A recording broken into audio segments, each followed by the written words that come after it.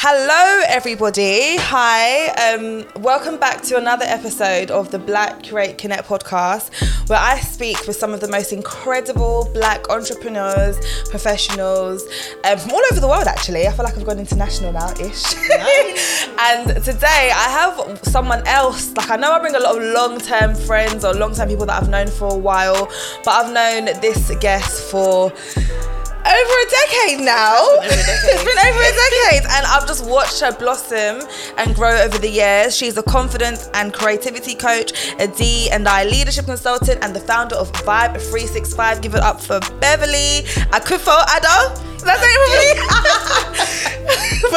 Welcome, Bev. Thank you, guys. It's a pleasure to be on the Black Create Connect podcast. Oh, thank you. Thank you so much, by the way, for being so supportive for me. I feel like before this, even from uni days, you've always just been a really nice cheerleader for me. But I feel the same likewise as well. And you know what? Sometimes I will look back on things and I don't know if you remember one of my birthdays and you were one of the people that... For context, this was for my 25th birthday and I wanted to do a surprise dance performance at my birthday. And I was like, okay, who can I ask that I think would be down for it? Alicia. And Alicia came down to rehearsals in the studio, performed in front of people. So even things outside of uni, in uni, business-wise, career-wise, I think that you're just always cheerleading people on. Thank you, babe. I remember that. Do you know what? That was, of course, it was for you as well, but I really enjoyed that. Oh, so glad. Doing the dance routines of Simona and practicing them and it kind of brought back school memories. So I used to do that in school all the time. But anyway, my usual kind of pattern here is to really understand every guest's kind of journey to where they are today. I know that you're your own boss right now, and we're gonna get onto that in a bit, but let's take it back even before uni to your upbringing. So when you were kind of, I guess, developing, growing up, what was your upbringing like? What were some of the core values that you were kind of taught from your parents? Just give us an insight into Bev. Yeah, it was definitely very much academic. So I grew up just with my mum. My dad wasn't in my life, still isn't. So I grew up with my mum, my sister, my younger sister. And it was very much academic. So focus on your studies, which is all good. I enjoyed school. I enjoyed primary, secondary, sixth form. So that wasn't a problem. And I think it was getting towards that. I don't know how old we were, but you know when MSN was around, and I loved MSN. That's when I started getting distracted. So that's when we started getting a bit of tension at home, and things weren't as good at the time, because even if it was okay, maybe I spent an extra hour on MSN and was supposed to be doing homework for my mum. I'm from Ghana, so West African background. It was just very much I was the worst person on earth. I remember. Right? Being on the internet was a crime back in the day. Goodness. It really, really was. So back then I enjoyed doing my schoolwork. That wasn't an issue. I also enjoyed being social and being around friends. But it was definitely a thing of, no, what do you need to go to your friend's house for, or what do you need to do? So it was very much strict. And I know that I would do things to kind of get around it so my mum wouldn't find out. And I've taken that on from then to kind of be well, if I know I was doing those kinds of things, then I wouldn't want somebody to kind of be fearful of me, so they have to hide things, because that's how it definitely was. And of course, being the eldest as well, you have to do everything perfectly. Yeah. I'm the oldest too, so I feel that too. Otherwise, everything is blamed on you for how the younger maybe. So I would say that's how it was. And then my mum got very much involved in the church from when I was about 13, I would say. 13. Okay. That's when I started going to church with my mum, my sister. And then I would say maybe around that older teen years as well, is where my mum was very much more and more embedded in it, and then I was not too much for it. So there was friction there as well. There was definitely friction there, because it's okay, well, I still wanted to be with my friends, but then it was the whole thing of that's a secular world. On top of that, right? So it's another layer. So I'd say that was kind of my upbringing. General upbringing. I feel like you've always been a leader. You've always had this instinct to just take an initiative and lead. Where do you think that kind of came from, and where where did that kind of grow? You know what? I have no answer to that, because even like my mum would say, like from nursery, that if she would come and pick me up, I'm the person that's making sure that the other children are okay first, or from like reception to kind of make sure like, okay, but are they okay? Or help the teacher to tidy up the toys first. I just wanted to make sure that things were done before I was going home, and my mum would be like, it's time to go. So I know that my grandmother, she always used to be a person who was like, oh, well, wherever you go and how you find a place, leave it even better when you're going. So I know she was always like that, and I was really, really close to my grandmother, and I would pick up a lot of those habits. So I think it was to do with that, but then also maybe, I don't know, but maybe kind of like seeing my mum in terms of the things that she would do, mainly by herself, so I would kind of imitate those, and you pick up a lot as a child, even if the parent thinks that you're not watching them, but then seeing their actions, you tend to pick up those kind of things. And you know, being the elder sister and stuff like that. So I would say, maybe it came from those, but I know that I also did well in school because I enjoyed it. So it'd be like, okay, Beverley, do you want to be a prefect, or do you want to do this? And I was like, okay then. Do you want to ring the school like being bell? in charge? That was you. So I think naturally it just kind of went in that direction, but never a thing of like, oh, I want to be the leader, I want to do this. It was just like, okay, it was a natural thing that you would just take up. Yeah. Do you know what? When you was because of that trait that you had in you, I'm sure you identified that you was the type of person from early, like in school days. Did you feel like you were inspired to going down a certain career path, or were you just kind of open? Was there something you really wanted to be or really wanted to do? I really, like when I was maybe primary to secondary school, I wanted to be an author. I just wanted to be it can still happen though. Oh, I hate writing. Like, I don't want to write anymore. Ghostwriting? No, I don't want to do it. Because I got into a career where I had to write every day, and I said I don't want to do it anymore. So when I was working in comms, I said I don't want to write all the time. Yeah. But back in the day, maybe it was like fun. I was writing like a little short fiction story. Yeah. Then I wanted to be an author. Yeah. And then you know when you do the 2 weeks placement when you're 15 in secondary school? So I did it at Reuters in Canary Wharf, and I was doing like Thomson Reuters? Yeah. That's a good 2 weeks. It was amazing. I'm there in Nubian Jack. Do you remember Nubian Jack? No. Nubian Jack is a hair shop, okay? That's where I did my work experience, and you're at Thomson Reuters. Wow. How did you get in there?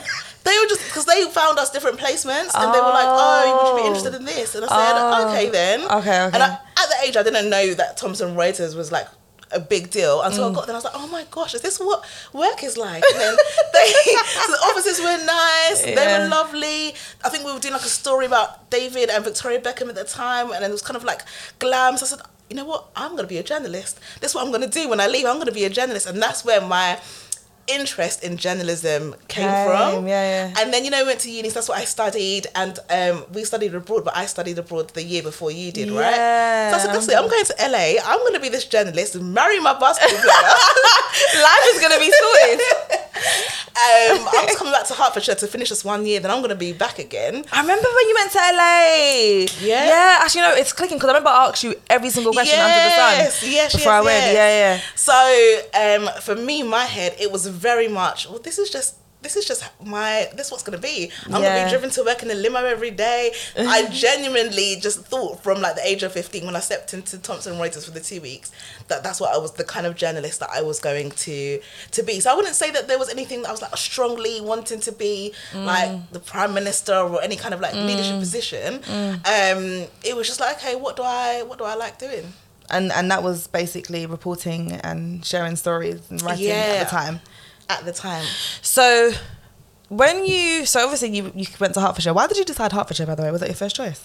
It wasn't my first choice. My first choice was DMU. I didn't get in. So Hertfordshire wasn't my first choice either. I went to DMU, and then for journalism you had to do an interview and a couple of exams.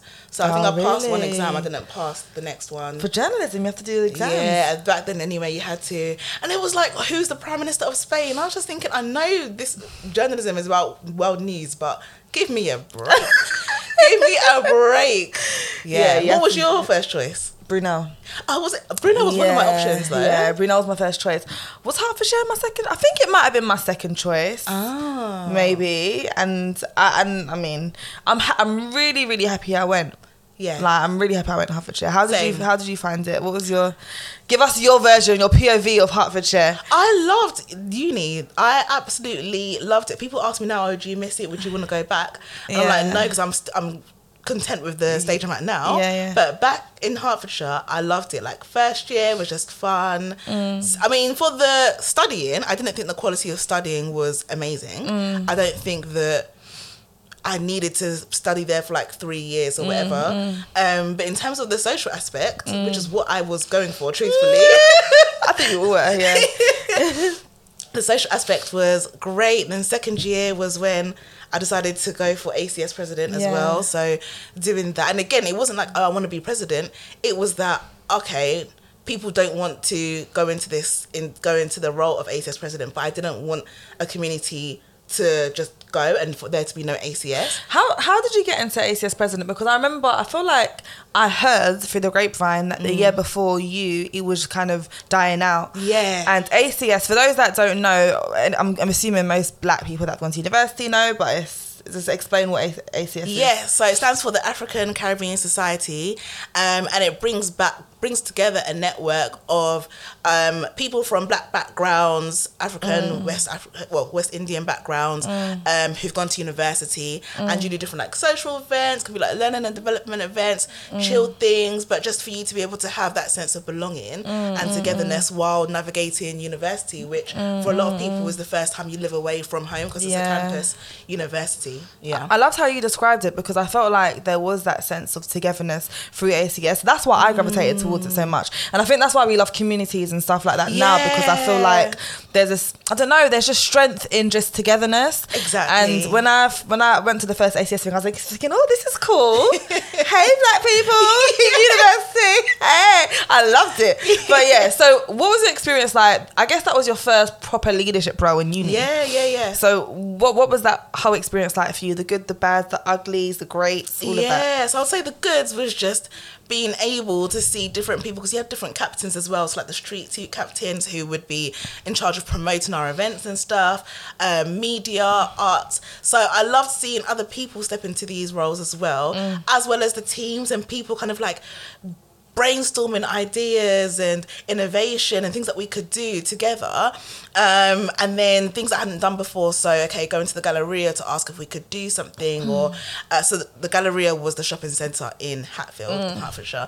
So yeah, I think it was just being able to have the freedom outside of the academics part to go and have fun, but also in a together way. Yeah. The challenging parts, there were so many challenging parts because it's not easy to put on events for a lot of black students. It just was not easy. Like, you have different types of comments, you have a lot of conflict, you have judging, you have gossip, you've got things like that happens. So it's managing those and navigating it and not allowing, first of all, you don't want there to be a bad reputation amongst our own, and you don't want it in a university, because that's when they start saying you can't use this room or you can't use this venue, and I really, really, really didn't want that. So it was like, okay, how can I manage it without policing people, and also not kind of blurring lines between friendships and this is our roles, because it was like work in a way, you know what I mean? It was a lot of it's work. a whole company. If you have like media team, you had arts, and you had like, assistants, and you had all of these different people in the teams. It was like work. Yeah, exactly. So it was a lot of different things, but I would not change that experience at all. And it was how I got the role that I did after that. So yeah, everything is a stepping stone onto something new. What was your role after that? I was working for a company called, oh my gosh, what are they called again? Nesta. So they do events and they do a lot of investment and stuff. So from the experience that I'd had in the ACS, I got to talk a lot about that in the interview and take some of the ideas forward to go and work with Nesta, which I loved working with them at the time that I did.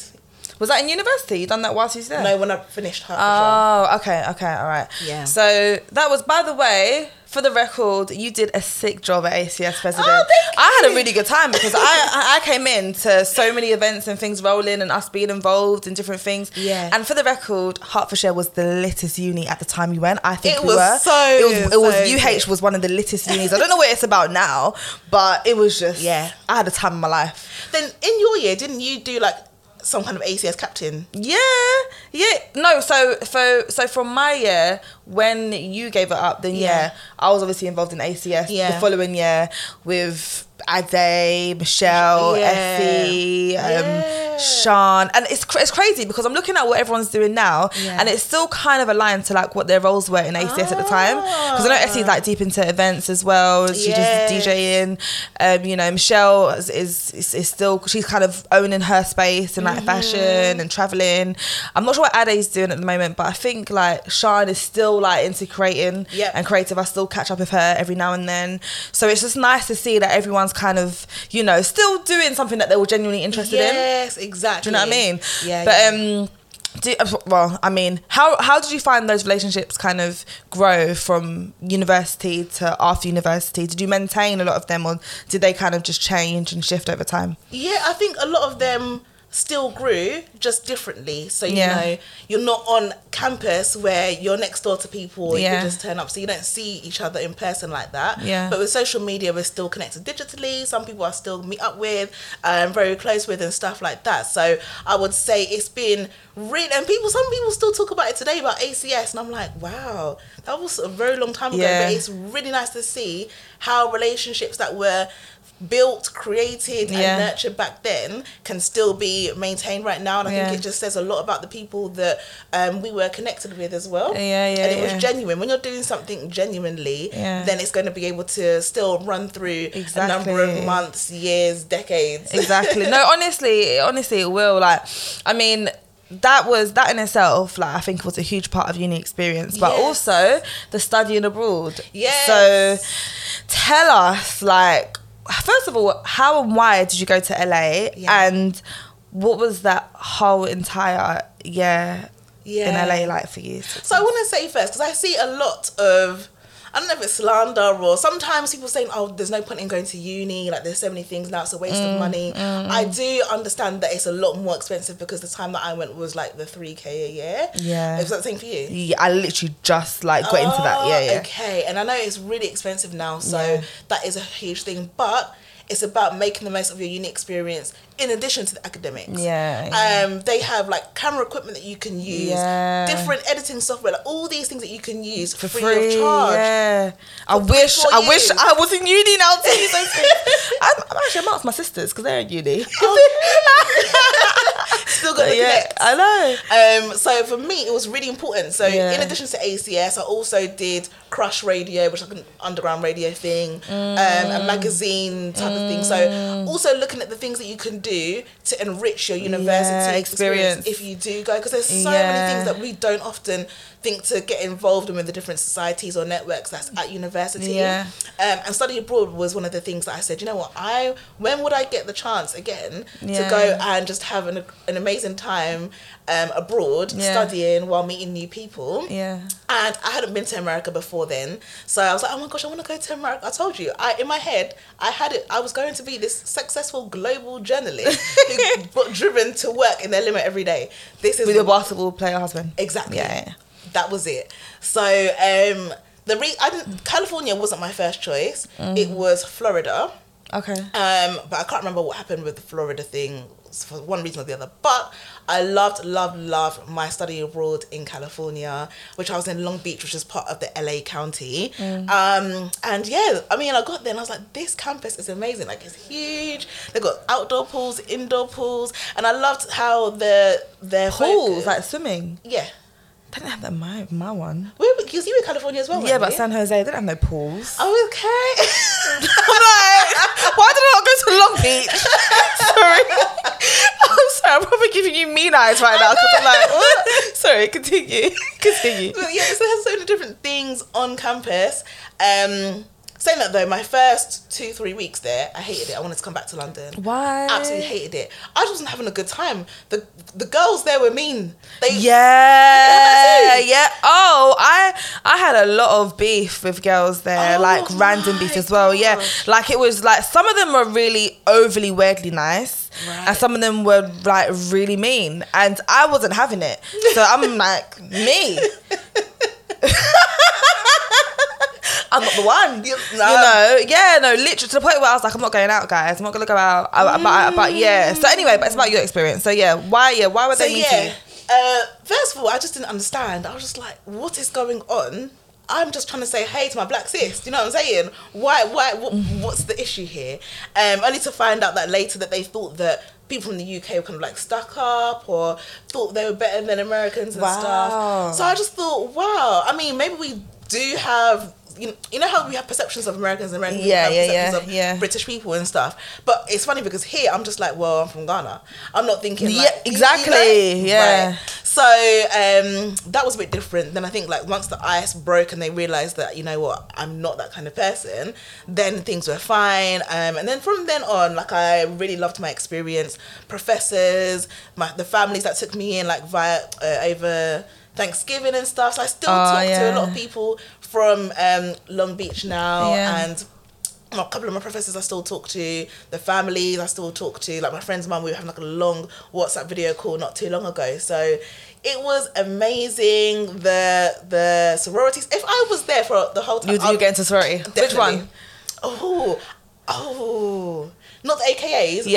Alpha Kappa. Is it Alpha Kappa? Yeah, but not them. There was another one that I can't remember the name of, but I liked how they were doing their step-in. So for me, I was like, I will do step-in or stomping, whatever. Yeah. They used to do it everywhere, every day. I loved it. You'll be in the club and now you just see them come in, like stepping. I'm like, we're in the club, you know. It's not. But no, but I feel you. I feel like if I was there one more year longer, I would have joined one as well. Yeah, because again, it's community.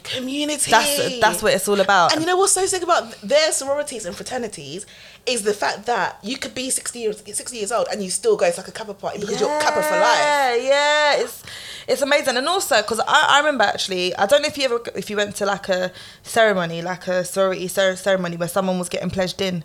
No, I didn't. I think so. So I went to one time, and it was really interesting. I've never really seen anything like it. I didn't know how I felt about it at the time, but because it was so new. But just to give you all an idea, like it was literally a group of all of us on campus, the different type of sororities there supporting this one, and then it was loads of older guys, like guys that were like 50, 60, and they were part of the sorority that these new guys were being pledged into, and they had to like recite all the pledges and everything, and they all made their noises, and I was just like, this is really fascinating. Like, this is just a completely different culture to what we've ever been exposed to. Yeah. And one thing that a lot of them said about sororities that was a massive benefit was that when they leave university, they can shout one of their older brothers or older sisters to get into like a certain firm or company or whatever it is. Yeah. So that's a massive benefit. I find it so interesting, and because I went to an event called Kappa Christmas, and you'd have like the younger ones and then like the older guys who would still come back, and I was like, this is interesting because there's definitely like 19-year-old girls here, but you know what, maybe it's more about community. It's community. It's community. Yeah. And then one of my friends, when he came over to London, and he is a Kappa, and he was like, I'm going to see if there's any other Kappas in London, and I thought that's just so interesting. And then they like connected and stuff, and it's like, wow, this is how deep it runs. You remember Elidad? Yeah, he joined one. I remember. Yeah, he joined one, like, and he's still one today as well. Oh my god, he's in the group as well. Like he, yeah. So he's still that was interesting. I remember when he told me, and I was just like, "You what? You pledged?" Wow. But I mean, I'm sure it has its benefits. Do you know what I mean? When you obviously went to LA and everything, you studied. Did you study when you went there? Yeah. Okay. Did you not? What I will say though, their studying is much easier than here. It's so much easier. Like I said, what? I didn't really study. Like I passed, but I don't remember really sinking in information. And I did like really random courses because you could do anything. I love so that. I did a class. I did radio as a class. Oh, okay. I did acting. I did a whole play. Did you? acting? I did acting as a class. Wow. This had nothing to do with my degree.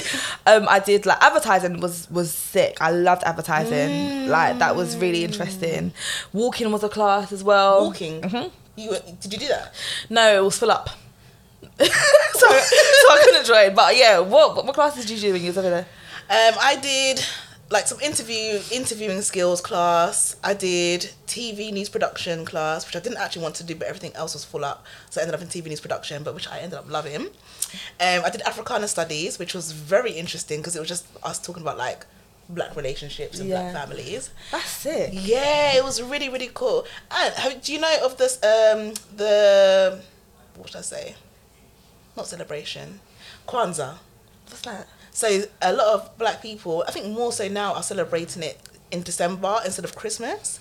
But it's like 7 days of Kwanzaa, and then it's like day one might meet like peace, the second day is like unity. Right. Anyway, so it's getting more and more known. But I was gonna say the professor who coined Kwanzaa was a professor at Long Beach. So when people talk about Kwanzaa, I'm like, yeah, I know him. I know the person that made Kwanzaa up. I didn't know that. Okay, well, you might hear it. I heard gumbo 100 times. I love it. Did you eat it? Yeah, it was alright. I did enjoy some gumbo. So yeah, those were the classes that I remember taking, and some other ones. But I loved the flexibility that you could just go and choose whatever you wanted to do. I love that as well. Like that was massively flexible, and I felt like they were much more in fitness there at the time. Yes, like that's when I really started going to the gym. Same ish, because I'm still ish now. But no, I went gym like religiously. I went done Pilates, yoga, because it was a thing to do. It was like I'm just going to the gym on my break. I'm like, okay, I'm gonna go too. Yep. And you know what? That was one of the times. Like I remember, we went from like August until the following summer, or whatever. That December in the middle is when I probably one of the times that I felt at my lowest in life in terms of about my body, because you're in LA, you're next to Beverly Hills, Orange County. I was just like, oh my gosh, everyone's skinny. Yeah. And I remember looking at myself in the shower one day, and I just thought, I don't want this. I was just so depressed, low and upset. And I don't know if this was the same for you, but on our campus, we don't have kitchens. So like at Hertfordshire, you'd have your kitchen where you go and cook food. So there's no kitchens. You only have the canteens. So when it's breakfast time, you go there. When it's lunch, you go there. And when it's dinner time, you go there. Unless you want to go to other restaurants off campus, but you don't have kitchens to cook. So also it was all you can eat buffet. When I tell you that first semester, I said all you can eat, and I said it's over. How is it all you can eat? Breakfast, lunch, and dinner. And the thing is, with all you can eat, I can really eat. I can really eat a lot.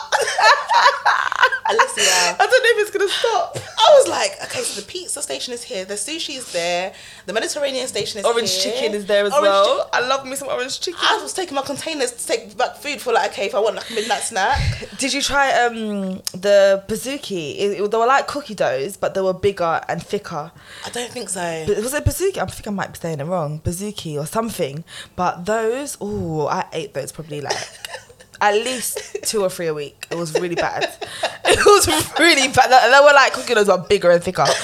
Oh gosh, American food is dangerous. So dangerous. And I thought, why would you do this? But then after that first semester of all you can eat 3 times a day, I said, Bev, you got to get this together. So that's when I started, when I came back in January to America, like my fitness journey. And then like I lost quite a bit of weight and then came back and carried that on and stuff. So even though that was like such a low time, sometimes I just felt like, you know what, boy, I had to hit that rock bottom to make a change. And I thought to myself, yeah, this is mad, because this is all you can eat, but am I going to be all you can live? Like, what is going to happen? But there's going to be a consequence. And the thing is, for some reason, I don't know if you've had this as well, but when food is free, I don't feel like I'm putting on weight. Because it's free. So I feel like I'm just going to eat it, and it's not really going to put on weight, is it? Because it's free. It's such a mad concept. So like whenever someone offers me food, I'm thinking, yeah, all right, okay, give me some burger, give me some chocolate, it's fine, because I'm not paying for it. Exactly. But I was afraid to go back home that Christmas, because I was like, oh my gosh, people remember me when I was like August, and I know that I look bigger. Thankfully it was winter, so it's like, okay, I'm gonna hide under my jumpers, my winter coats. Yeah. But I still knew that my face was real chipmunkish, as in not Chipmunk the artist. Yeah. So it was a fun time though. It was a fun time. Okay. So let's go on to your time after uni. I feel like you obviously, I know you said you got the job with Nesta straight after uni. Was that quite quick for you? Yeah, it was very quick, to be honest. So I think I applied for a few places, but Nesta was like one of the early ones that I applied for. Went for the interview, and like I said, I think that the ACS stuff and just like different roles I'd gone for, and the study abroad really helped to pave the way for it, because it showed being proactive, taking initiative. Like there's just so many things that you can. Love it. Exactly. So that was really cool. And then the only reason why I left Nesta was because I went to go and do a master's out of family pressure. Like I never wanted to do my master's, right? Yeah. So I went to go do a master's. I hated the whole entire year. What master's was it? TV journalism. And you completed it? Completed it, yeah. Okay, well that's good. Yeah, so I completed it.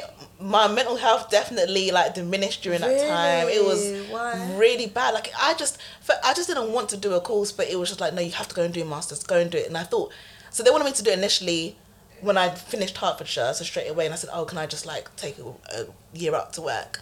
And then I thought, you know what, maybe because I'm enjoying this job, they'll be fine with it. And it was like, no, you have to go and get your master's. So what if you didn't do it? Like, what was the consequences? So you know what, I look back now and I'm like, if I said, no, I'm not going to, what would it have been? But I think at that time, I still had like that fear and also that disappointment. Like if it was maybe just my mum, I maybe wouldn't have minded too much. But my grandmother, I just never wanted to disappoint her. Right, and I really loved, like I was just so close to her. So I was just like, you know what, let me just go and do this 1 year and get it out of the way. In the first... That is so nice. So gone. In the first 2-3 weeks, I just thought this is not the right decision. And they give you, I think, like a month as to whether you want to drop out and you get your money refunded and whatnot. So a couple of people did, and I just thought, oh my gosh, every part of me wanted to, but I still had that fear. Really? So I didn't drop out, and I kept with it. And so I did that TV journalism. It was just very intense. So with the master's degree, it was a lot of theory, but at the same time, very, very practical. And they would put you in real life situations. So you get to uni, sometimes some of our classes would go from 9 a.m. to like 9 p.m. So you get to uni. No, you'd have a couple of breaks in between. Oh, that's so long though. It was long. And then you go to it and they say, okay, you've got 2 hours or 3 hours to go and find a story. So then you have to go and like traipse the streets of London, find a story. Like there and then? Yeah. That's fun. No, when you're doing it so often, it just wasn't fun anymore. And because people would like, if you had guests lined up and then they say, no, we can't do it. So you've got 45 minutes to quickly find another guest, find another story that's happening. And sometimes it has to be like breaking news, or it could be, they'd give you categories to fall under. But for that time, Twitter was amazing because I was just always putting out journal requests. So that was really, really helpful, finding things. I think that it was a very heavy course because you've got the legal aspect to it, you've got the stats to it, the data, everything at the same time. And I was working part-time as well. So it was a lot at the same time. However, the skills that I took away from it has definitely helped shape where I am now. Like I know that for a fact because I'm like, the fact that I just did not want to do it and then was just always going. It just didn't feel like it would stop. It was very intense. So I was very glad when that finished. And afterwards, I went into a role, I think within comms. Was that where I went? No. I went into a newsroom, and that's when I said I don't want to do journalism anymore. Okay, what happened to the newsroom?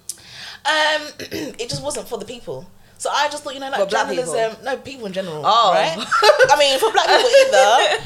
But I knew that it's not for actual people. Like, yes, they have a responsibility to report on news, but I got to really understand that you're not really reporting on all the angles or the truth, right? Really? Yeah, and flashing news, like we didn't know that, but it's lovely.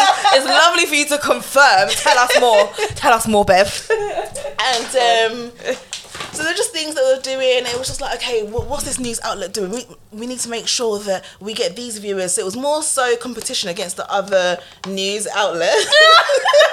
I just put water on me. You good, girl. You good. It was also competition against the other news outlets, as opposed to the story itself. And I remember one time that I just said, you know what? No, I'm not doing it. So I found a story, and it was about a famine, and I can't remember what country, but the numbers had superseded records.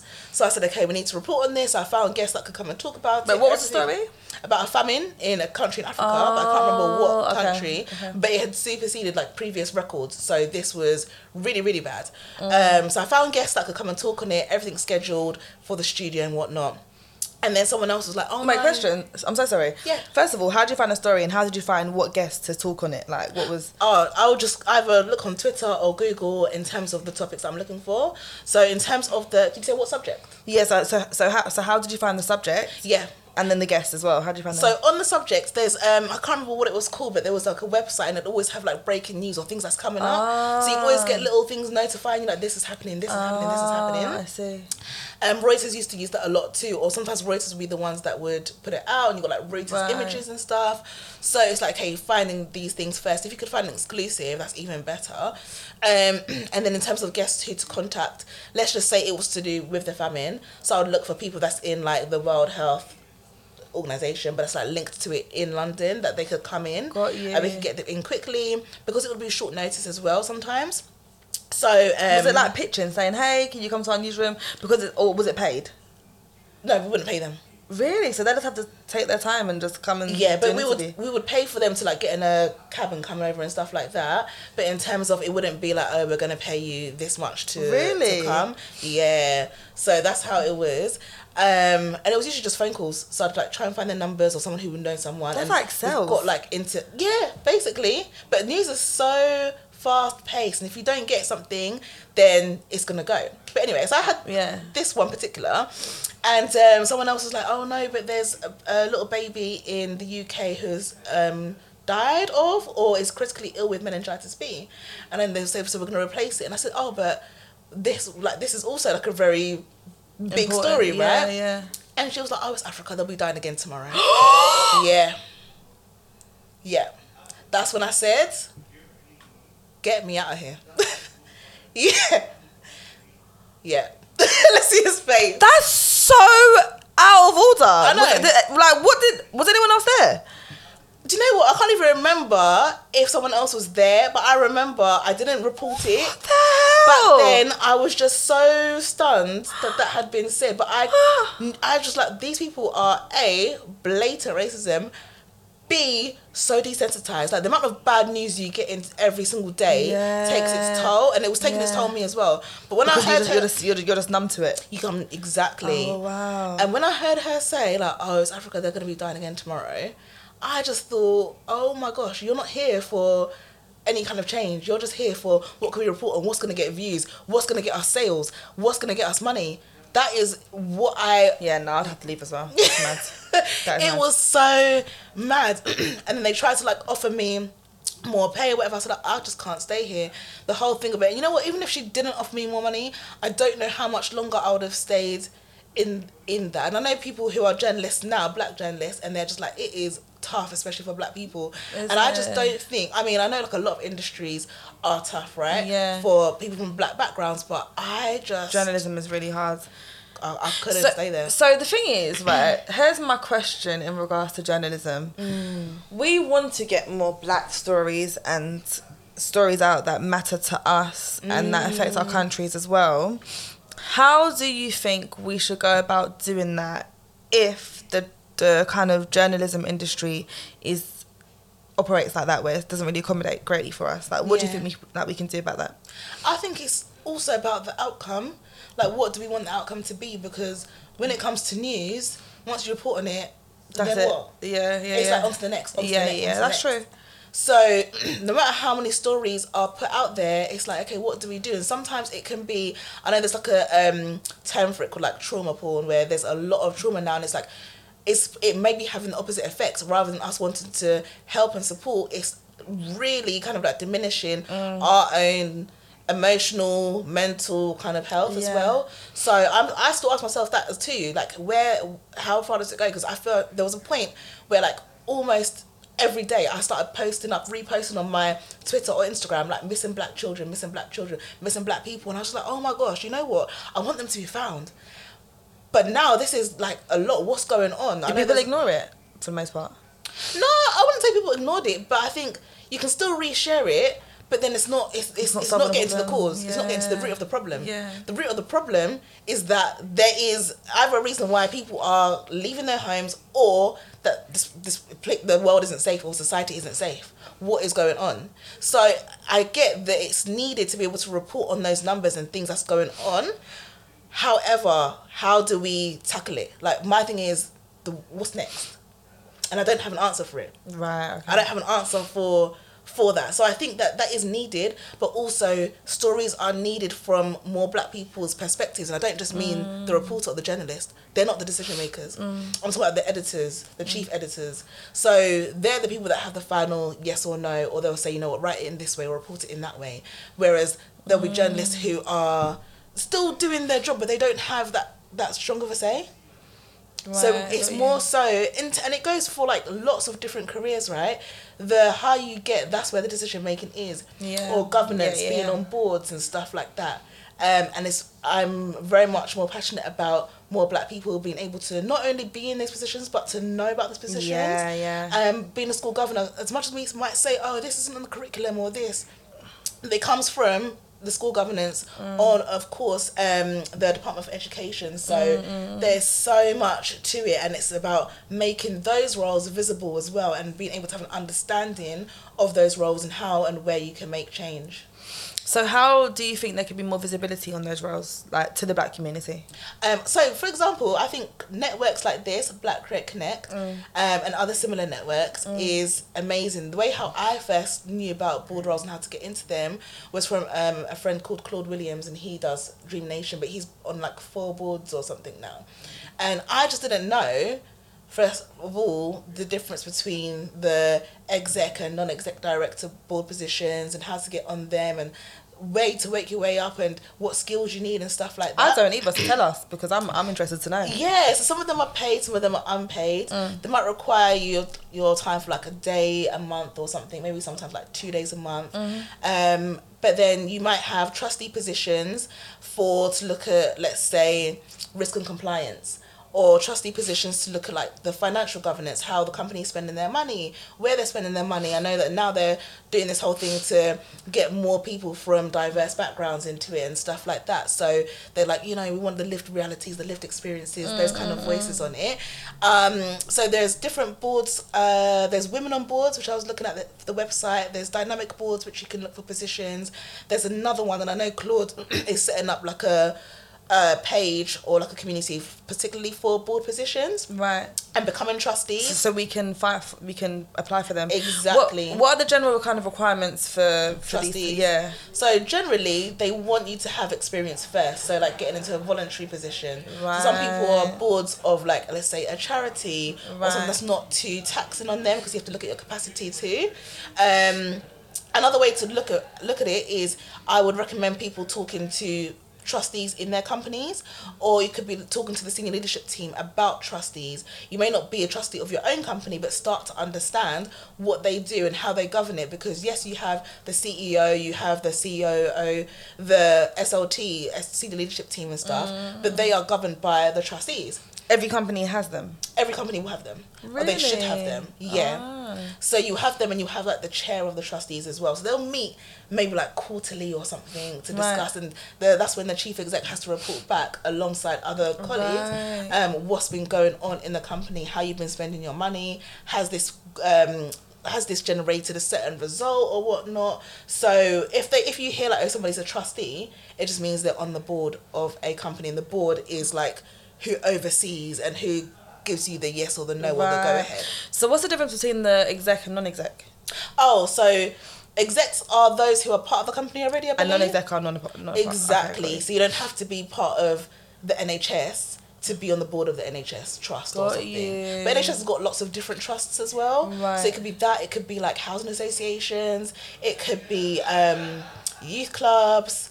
But yeah, pretty much every organisation, especially like the bigger ones, will have boards. And you can even look on like LinkedIn as well to see who's a trustee of particular companies, and just finding out what do you do and what's required. So sometimes I sit on events from trustees and just to find out more about what they do, what's expected of them, the papers they've got to read before meetings, what they need to do. And it can be quite lucrative. There's like people that's the chairman of a board earning 150k to give up a day a month of their time. I've heard that. I've heard some people just once a quarter meeting. Yeah. And like, you're on like over 100k. Yeah. That's the life we like. Imagine can you be on multiple boards? Yes. That's fantastic. It's absolutely fantastic. Give me the 7 figures. Who wants me as a board member?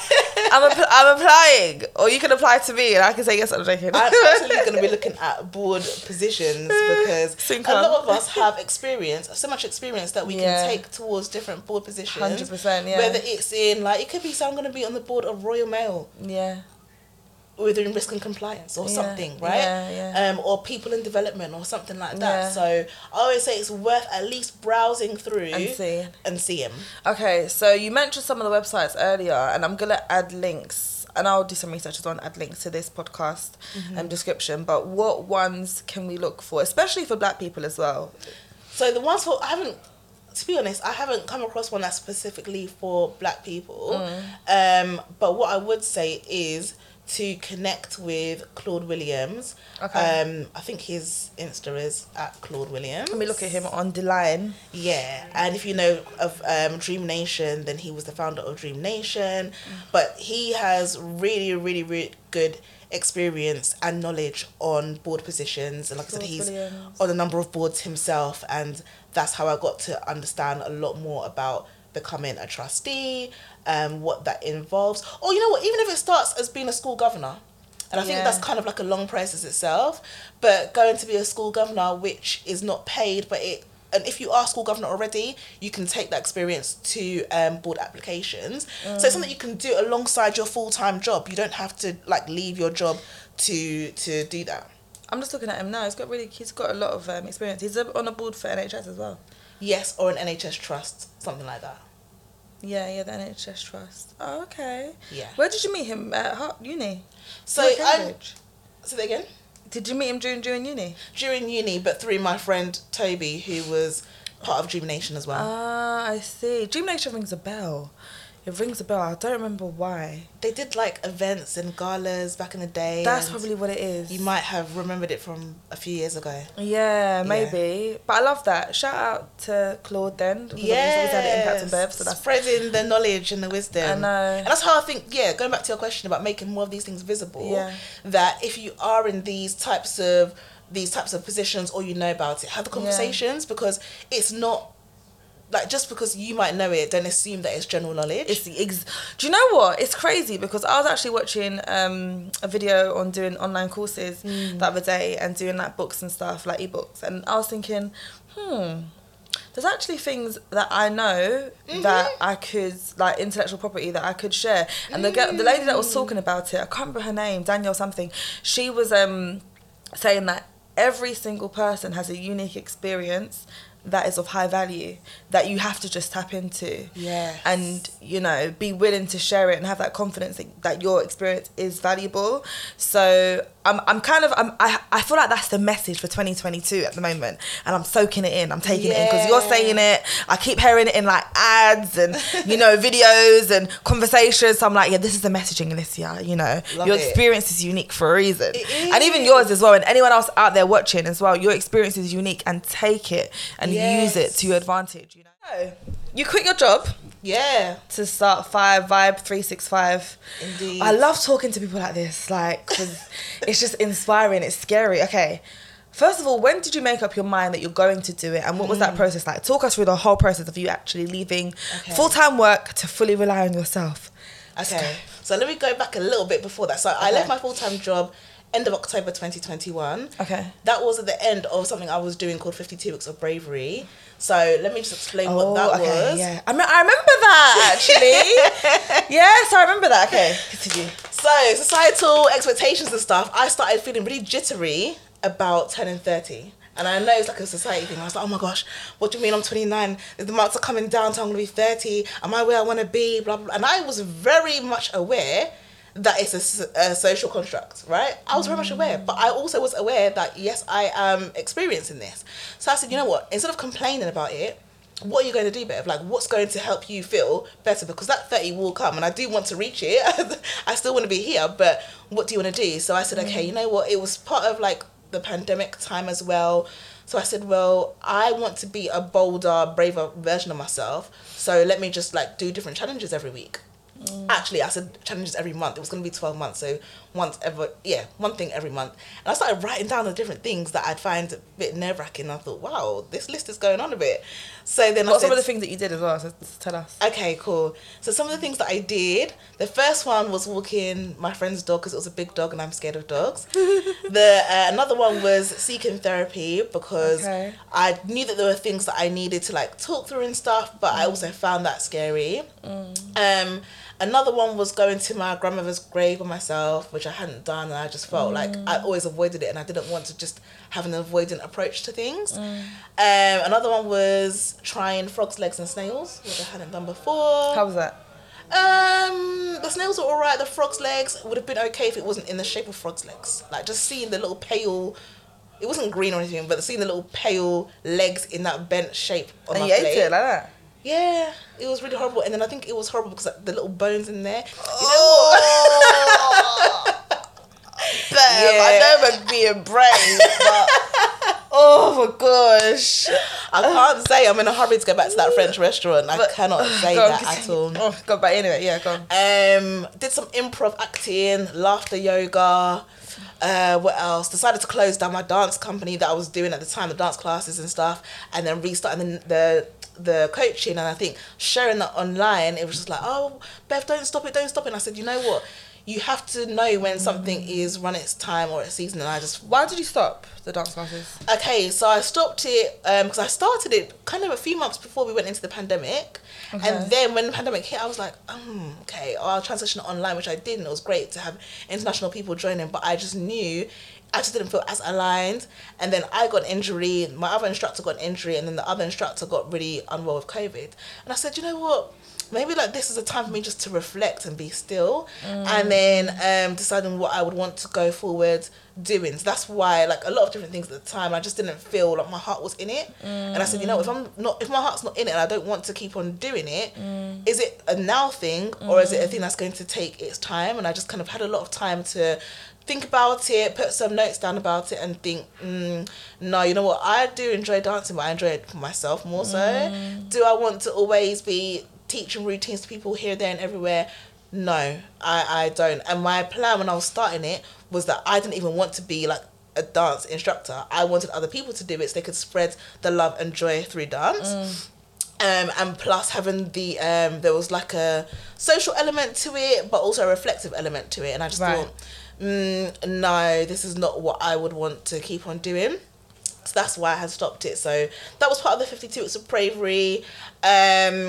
I can't even remember now. Oh, taking my first heels dance class, because even though I liked different dance classes, I didn't do a heels one. So that one was a workout. Cool.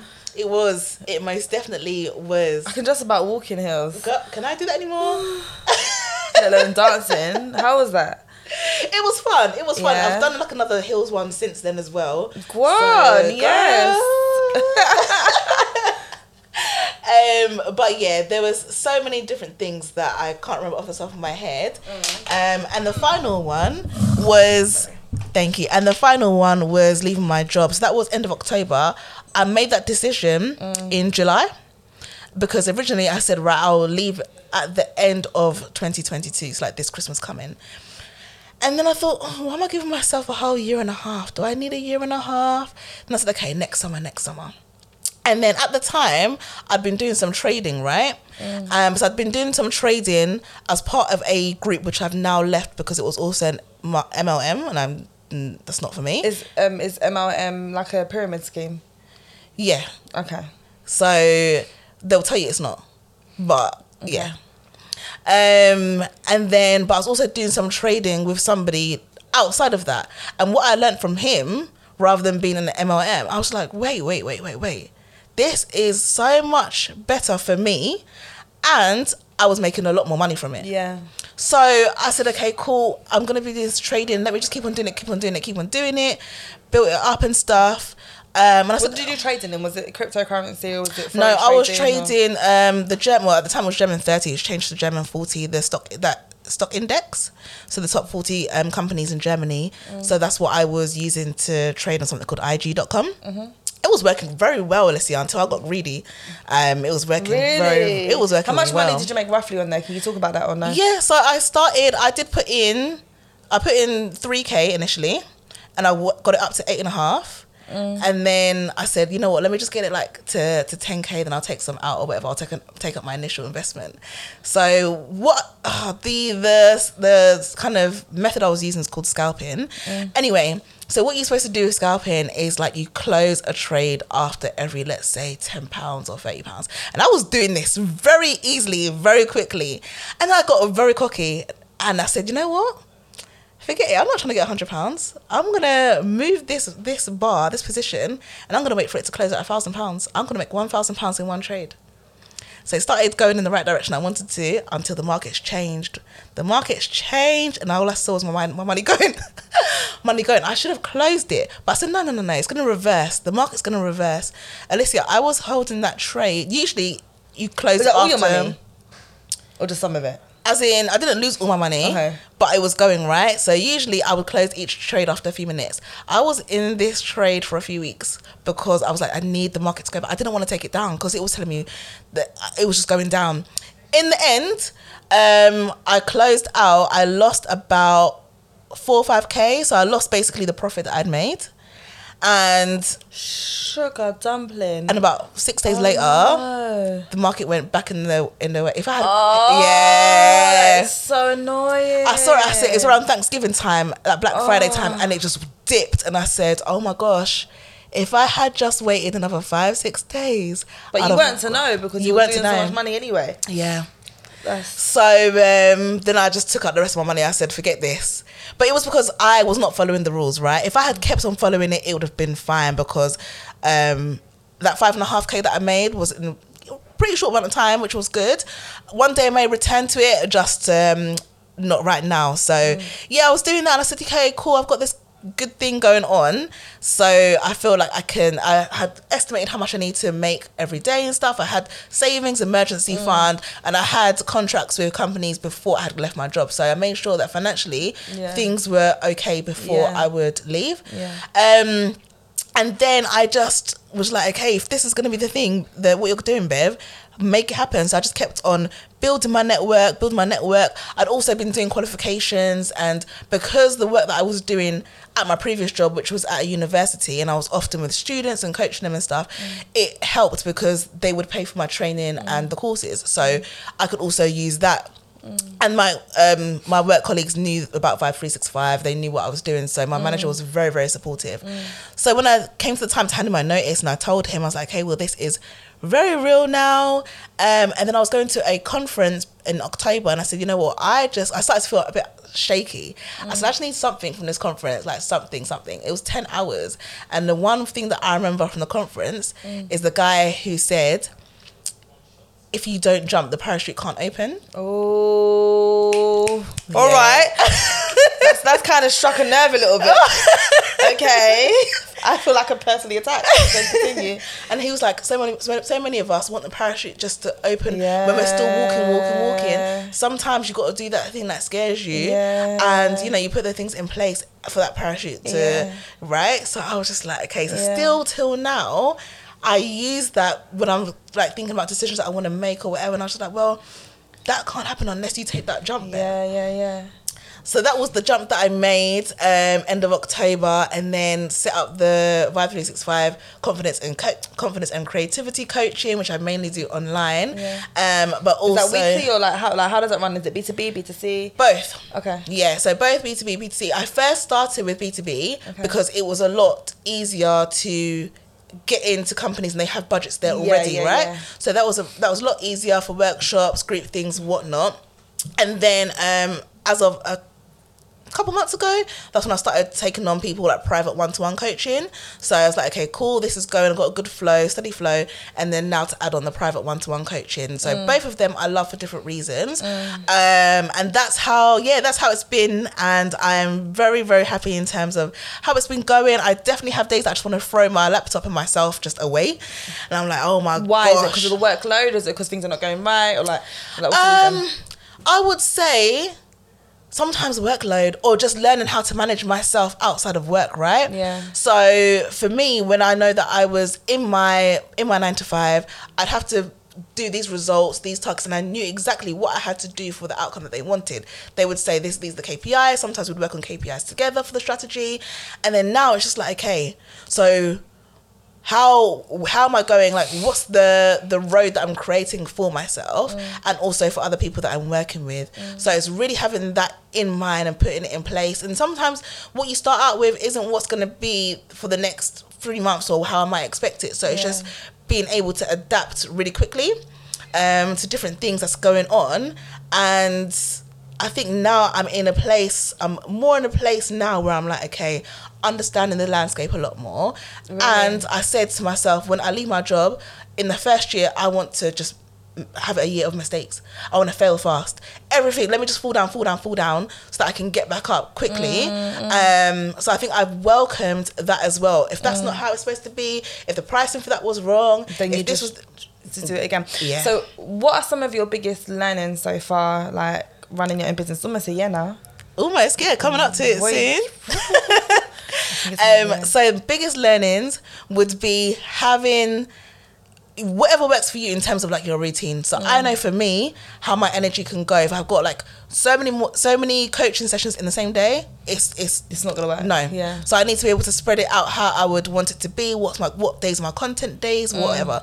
So being able to do that, I know that some women will do it like according to their cycle as well. Someone else was telling me that yesterday, their cycle tracking. I don't do that. I don't have. Yeah. So for me, it was just like, okay, doing it according to my energy, because a lot of the time we will focus heavily on productivity, and I like to focus more on like what makes me feel creative and energized and going along that way. So I would say when you're doing that, do it in that way, but also have some kind of morning routine so you're used to it in terms of what you're going to be doing. Second one, have your money plans. So like I said, I had my savings as well as my emergency fund, as well as the trading thing, as well as contracts, because anything can happen. And one thing that you don't want to happen is if something is like shaking you within business, having the financial worries or concerns exactly that.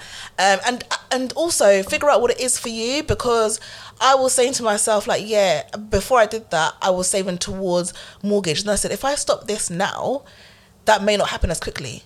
Am I okay with that? What I'm doing right now? So I would say, don't say that you're gonna, if that is your plan and that's what you want first, think about it properly in terms of the order and the pattern of things that you want to do. Maybe you want to keep it on the side a little bit more, but everyone's journey is different. Everybody's journey is so different. So just think about like, what is it for you? And the third one is, don't try to do like tax evasion and stuff like that. Don't avoid the legalities and the financial things. I'm set up as a limited company. Someone might be set up as a sole trader or a partnership. So really understand what you want to be set up as and why. And just talk to as many people. Just say, I want to start this. What have you done, or what have you learned? Because sometimes you can watch a lot of videos or read a lot of articles and you're still not sure. So just think about people who have made the mistakes. I worked with an accountant, thank goodness, because I was just like, I was trying to do it myself, and I said, no. No, I'm going to speak to you, because even today, I got a letter through the post today about having to file taxes within the next 3 months, whatever, for Black Create Connect. And I'm like, I don't know what that means. this is the thing. So I'm really using so knowing that those things are going to come as well. There was another thing that I was going to say. Oh my gosh. For me, having business mentors have been so helpful. Like I wouldn't be where I am now without the mentors. For other people, like I do pay for my mentorship program. You might have ones that are free. The ones that are free. And just having yourself surrounded in a community with people who are doing doing similar things and that can share their learnings with you. So I know that definitely being able to have mentors on hand who you can just turn to and say, oh my gosh, this has happened, what do I do now? It's like, oh, okay, it's not that deep, because I had like 3 or 4 companies since I trademarked 5365 tell me to get rid of it or to cease and desist. Why? And, because they've got a company with a similar name, and I'm like, first of all, yours is VIBE and you say you do music social networking. It's different from what I'm doing, but they'll try and do things and have their lawyers write to you with like scary language. Yeah, there's still one I'm going back and forth with, and this has been since like November. Oh, leave me alone. Yeah. Life is hard enough as it is. You don't have to go through trademarking. You don't have to. It just provides extra protection and security. Is it expensive? It can be, depending on how many things you want to trademark. So some people want to trademark their logo and a particular colour. You know, like Cadbury's trademark their colour, or McDonald's or whatever. You might want to trademark a particular sound, like the Netflix sound. So it depends on what you want to trademark and how many categories you put it under. So mine's under 3 categories. Some people might say, you know what, I need it under clothing category and under digital products category and whatnot. But everything you do adds up. Right. And it depends on if you do it yourself or if you go through a lawyer. I wouldn't necessarily say you need to go through a lawyer to do it because it is extra fees. And then, so once I turn to my mentors and they're like, oh, no, you don't need this or you don't need that. It's like, oh, okay. So these people are just trying to scare me, because that's what would happen if someone says you got to cease and desist by the 1st of July. Any products, any branding, get rid of it, start again. I said, what? Why? I'm just a small business trying to start up. Can't you just help me? Can't you just support me? Yeah. So those would be some of the key learnings I would say. And be honest with people. If you are just starting out, be honest and say, you know what, I've finished this qualification, I'm setting up a business. I would love to know, what was your top takeaway or whatever. Some people ask me, I'm happy to share. So I would say just be honest and transparent with it, and building up your network loads. Yeah. And so just to also check, like, how did you get your business mentors? Yes. And how have you started building up your network and your clients and everything as well? Yes. So my mentors are Dr. Byron Cole and Bianca Miller Cole. And I first came across them, I don't know, I was following them so we both know Remy. Oh yeah. And she had started her business, Motherland Treats, and then I saw that she went into like a partnership or something with Bianca and Byron, and I looked at what they were doing self-made, and I think I just jumped on one of their webinars, like a free webinar, and I said, oh, they've given me a lot of information I didn't know already in this time. Let me look into it. So then from that webinar, that's when I decided that I would join them for 6 months. It was an initial 6-month thing, and then I extended that for an extra year. So this is my final month, actually. So I've been with them for 1.5 years as mentors. So what type of things do they teach? Like, do you think that is, like, you would be where you are today without their support and encouragement? Like, what type of things do they teach you? I wouldn't, but some people could be. It depends on if you know where to look. Right. I may not have known where to look, and I would have doubted myself way more. Right. So I know that I would have been like, oh yeah, but can I really go and do this? Should I? Right. And I know how I am. So just being able to have the one-to-one sessions with them was really helpful in terms of the actual teachings, because also they would have like mastermind sessions every month as well. So it might be around SEO or different types of branding, or because they've got 2 published books, so becoming a published author, public speaking, how to get paid for your public speaking, or how to approach these, how to get your speaker bio set up, how to get your media kit, press kit, all those things together. LinkedIn automation, whether it's using Octopus or Sales Navigator, which you might be using as well. So all these different bits and pieces, as well as giving you targets. So it's not which if I was doing it by myself, maybe we're like, okay, let me go and write that email. He's like, no, start contacting 100 people a day. I'm like, huh? 100 people a day? Like, what, in emails or calls or what? Yeah, calls. So his thing's like mainly calls, right? So I remember beforehand, That's so old school though. Does this still work? It does, depending on how you build your sales scripts. So we go through different types of closing questions as well. Right. And just about how to find the decision makers and what you're going to be able to talk to them about. So I think beforehand, I remember some calls that I started doing early last year, and I thought, I just wanted to get off the phone because I could hear myself just waffling. So being able to get those types of things and what you should be charging and what you're looking at and this, that and the other really helped me. For other people, they may already be in certain industries where they learn that and they know those types of things. For other people, they may say that, you know, they've got somebody on YouTube or free mentorship or whatever it may be that they're already doing it. So I'd say look at where you are right now and look at the barriers or obstacles that you find that you're facing, and then find, if you feel like you need mentors, find mentors who can guide you in relation to what it is that you want to got you. That's some really useful advice. I feel like you dropped so many gems in this whole conversation. It's been a real good conversation, girl. Yeah, we've covered so much in such a short space of time, man. We can chat, which is good, but I mean, obviously, I'm really proud of you, like, of what you're doing, where you've kind of come, your journey. Thank you. And I just wanted to give you the opportunity to, I guess, promote yourself, say whatever where people can find you, whatever it is that you want to say, where people can find you, and so take it away. Amazing. Okay, so you can find me on Instagram at Bev Did That, so BEVDIDTHATTT. And then my business, so Vibe365, is VYBE365, www.vibe365.co.uk. I think those are the main ones. I'm currently doing a program called Imposter to Owner, which is a 4-month coaching program in terms of your confidence and creativity, whether that's public speaking, whether it's getting a new career, changing, whatever it might be. If you know that you feel that you're experiencing self-doubt, imposter syndrome, whatever it might be, then I'm doing Imposter to Owner. I also work with associate coaches within STEM, which is science, tech, engineering, mathematics, performance, well-being, a whole different range. So those are the places to find me. Brilliant. Well, thank you so much for coming on today, Bev. Thank you for having me. Yeah, I hope to see you around at some more boat parties and some more vibes and everything throughout the summer, and also networking events too. Always. But, thank you so much for listening, guys. Remember to share this episode, like, connect with Bev, and subscribe. See